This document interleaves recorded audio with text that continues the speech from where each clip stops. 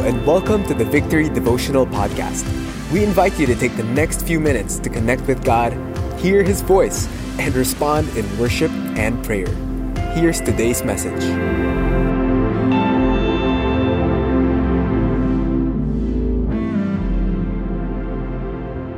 Good day.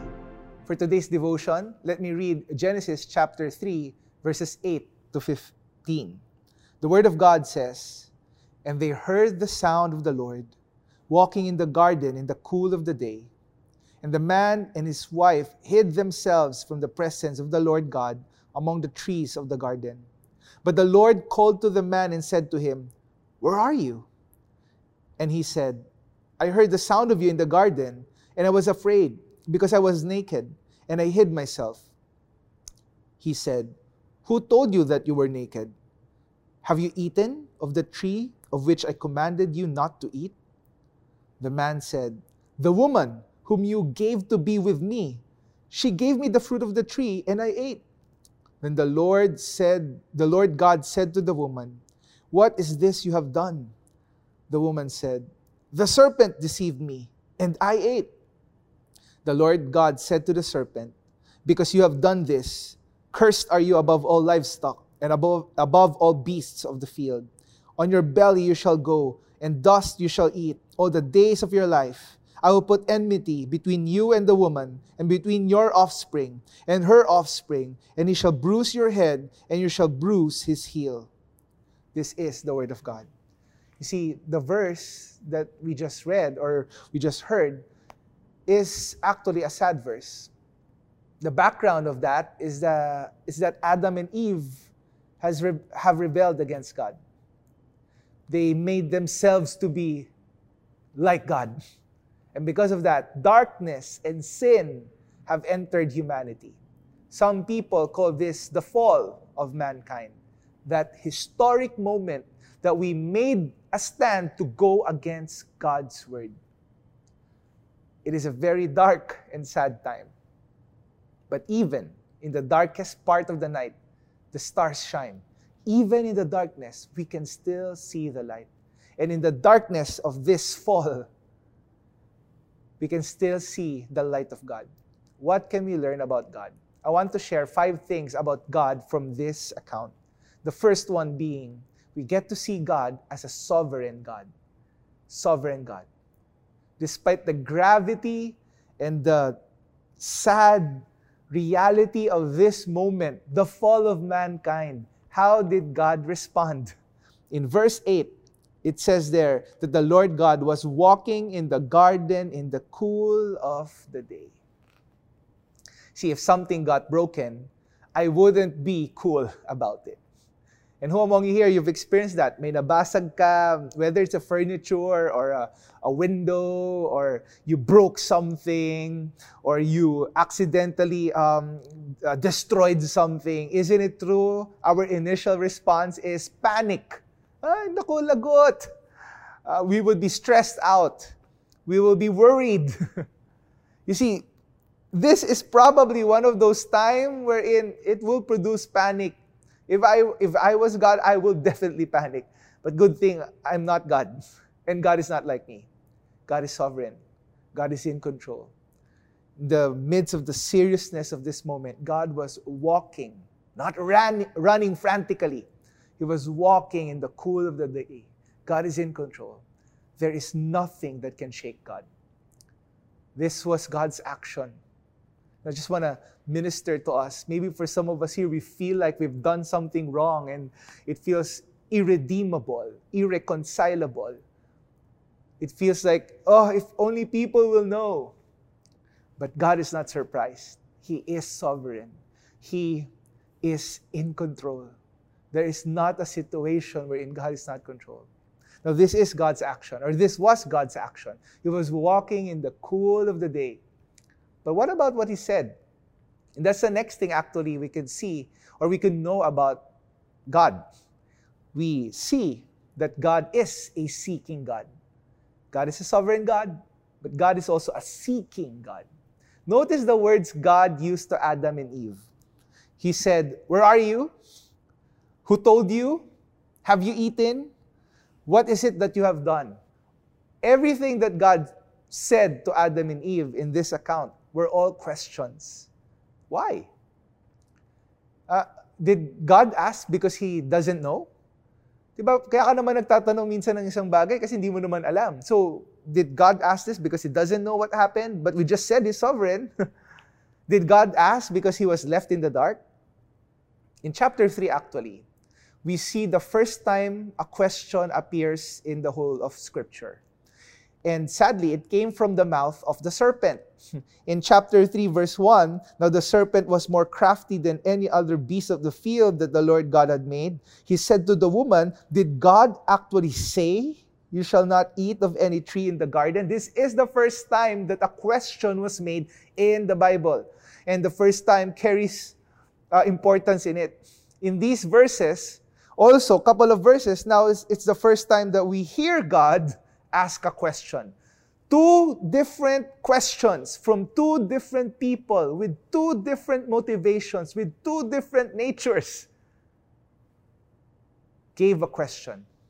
The serpent asked a question, but its intention is to sow unbelief and doubts to God's creation. But when God asked these questions, He asked a question, or those questions, to draw them out, to bring them close to Him. Questions can be used to sow unbelief or doubts, but it can also be used to draw a person close. What do I mean? Diba, if you have kids, you would ask them, what happened? Oh, tell us, oh, did something happen to you? How was school? What are you feeling right now? When we ask those questions, we invite the other person to verbalize, to open up. God was making this gesture. He's inviting mankind who has done something wrong to draw close to Him. God asked not because He does not know, but because He wants to draw mankind back to Him despite their sins. And sadly, after much blame shifting, no one said sorry. And then after all those things, God finally speaks. And as He speaks, we see that He is a just God. He is a sovereign God. He is a seeking God. But He is also a just God. When it comes to the serpent, God said in verse 14, because you have, the Lord God said to the serpent, because you have done this, and then God pronounces His judgment. And then to the woman, and God said to and the Lord said to Adam, and the Lord said to Eve. God has a word for Eve and Adam. God pronounces His judgment to Adam and Eve and the serpent. See, justice means being held accountable as well. And God was holding them accountable to their actions. God pronounced judgment to the serpent, to man and the woman. And the reason why God is just, or God's justice is seen here, is because God is a holy God. God is a sovereign God. He is a seeking God. He is a just God. And He is also a holy God. Genesis chapter 3, verses 23 to 24. It says here, therefore the Lord God sent him out from the Garden of Eden to work the ground from which he was taken. He drove out the man, and at the east of the Garden of Eden He placed a cherubim and a flaming sword that turned every way to guard the way to the tree of life. His holiness means He is utterly different, perfect in every way. Sin cannot coexist with God. And because of their sin, God has driven them away. And the same thing with regards to us. Our iniquities have separated us from God. Now, this may sound so harsh. When I was reflecting upon this, God has sent them away. God drove them out. Could you imagine that? God has sent these sinners away from Him. And He even put an angel to stop them from coming, a cherubim. And this is the gravity of sin. It causes separation from our relationships, and much more with our relationship with God. You see, that's what sin does. It causes separation. You may be someone right now listening and you have a workmate or a family member, maybe your children, maybe your spouse who's literally next to you, like arm's length. But because there was something done by you or by the other person to you, there's sin, even though you're physically near each other, there is this gap, there is this separation. Sin causes separation. Sin separates us from God. Now, notice also that throughout Genesis 3 onwards, as I've said, no one said sorry. No one tried to reconcile themselves to God. Yeah, sure, they covered themselves up, but to hide their shame, but not to ask sorry from God. Even with that, it still sounds harsh. It sounds like, God here looks like, at first observation, He looks like how man will respond if something was done against him or her. What do I mean? Di ba totoo pag tayo nasaktan, when someone did something bad to us, there's hurt and there's pain, and on top of that, they didn't ask forgiveness, so hindi sila nagsorry. Anong ginagawa natin? Isn't it true we try to avoid them or we try to distance ourselves from them? Now, does it look like God is acting like a man here? Like how we react when someone hurts us? But you know what? God is not a man that He should lie. He's not a son of man that He should change His mind. When we say holy, yes, it means perfect. Yes, it means glorious. Yes, it means weighty and important. But it also means being utterly different. Part of God's holiness, His very being, is the absence of sin. Yes, but it's also handling things differently. God is holy in the way He handles man's sin differently from how we will handle sin if it was done to us. He didn't let them stay away and fall to sin and death, because God is, yes, a holy God, but He is also a saving God. He is a sovereign God. He is a seeking God. He is a just God. He is a holy God. And He is also a saving God. Remember, the very first words from God's mouth after Adam and Eve rebelled against Him, God asked questions to draw them to Him. Then He pronounces judgment to the serpent. Then He makes a promise to crush this serpent, this evil one, this devil. And then verses 14 to 15, this is what God said to the serpent, because you have done this, cursed are you above all livestock and above all beasts of the field. On your belly you shall go, and the dust you shall eat all the days of your life. I will put enmity between you and the woman, and between your offspring and her offspring. He shall bruise your heel. He shall bruise your head, rather, and you shall bruise his heel. God will use even broken humanity to crush this enemy.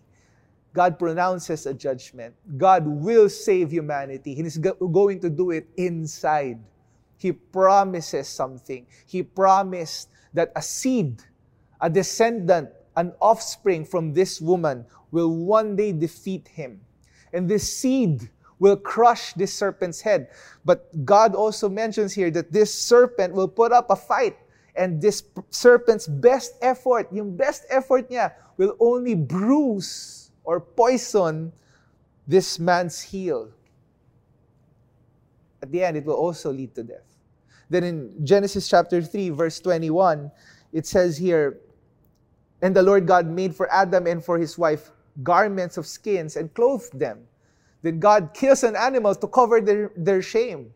So if we put them all together, this whole thought, this whole picture about a sovereign God seeking sinners, asking questions, drawing them close to Him, judging the enemy, promising someone who will come into their line to save humanity, destroying the enemy, and at the same time experiencing death, and this death, along with that animal's death, that will cover their shame, so that they will be brought back to God. All of this has been called the proto-evangelium, the first preaching of the gospel. And the sovereign God seeking sinners, God promising salvation by destroying the enemy at the cost of His Savior's life. A life being offered to cover the sin and shame of all mankind so that they could be restored. All these things point to the greatest miracle of all, and that's Jesus. Eve's offspring came here bruised by the serpent, killed and died. But in his resurrection, he has crushed his head, and through his blood has washed away our sins, removed our shame. Jesus saves us and has restored our relationship with God. Because Jesus paid the price, one day we will be restored to his garden and enjoy fully his presence. Let me pray for us here. Maybe for some of you here, this is the gospel. God seeking sinners, saving us, not because of our works, but because of his goodness and grace. You need to give your life to Christ. If that's you, pray this with me. Lord, I surrender to you. I am sorry for my sins. I trust your sovereignty. Change my heart. Let people come into my life and help me to know you more. In Jesus' name.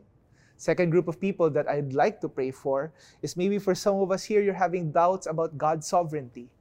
God was walking in the garden in the cool of the day. In the worst possible situation, God is in control. God wants you to be reminded that he is in control. Lord, I pray for everyone who's watching. I pray that you will stir up faith in us to trust your sovereignty, to trust that you are at work. Thank you, Lord, for everyone who heard this message. And I pray that you would stir up faith in Jesus' name. Amen. You drive away our fears and give us courage. Empowered by your spirit, by your strength. Proclaim to every place that you have risen. We will obey. We won't delay. We will obey. We won't delay. We will obey. We won't delay. Lord, have your way.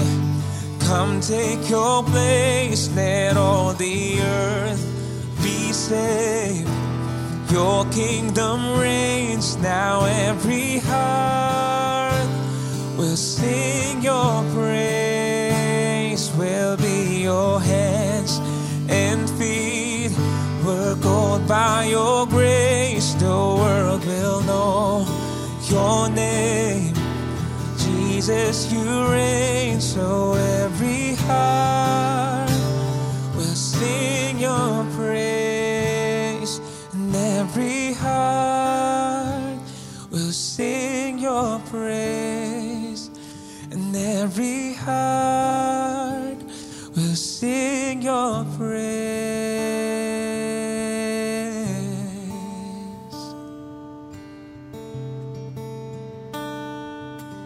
Thank you for joining us today. Let me pray for all of us here. Lord, bless us.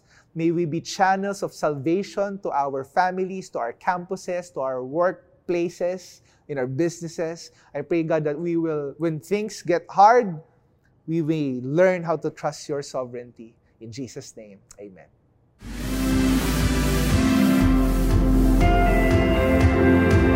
Thanks for joining us today.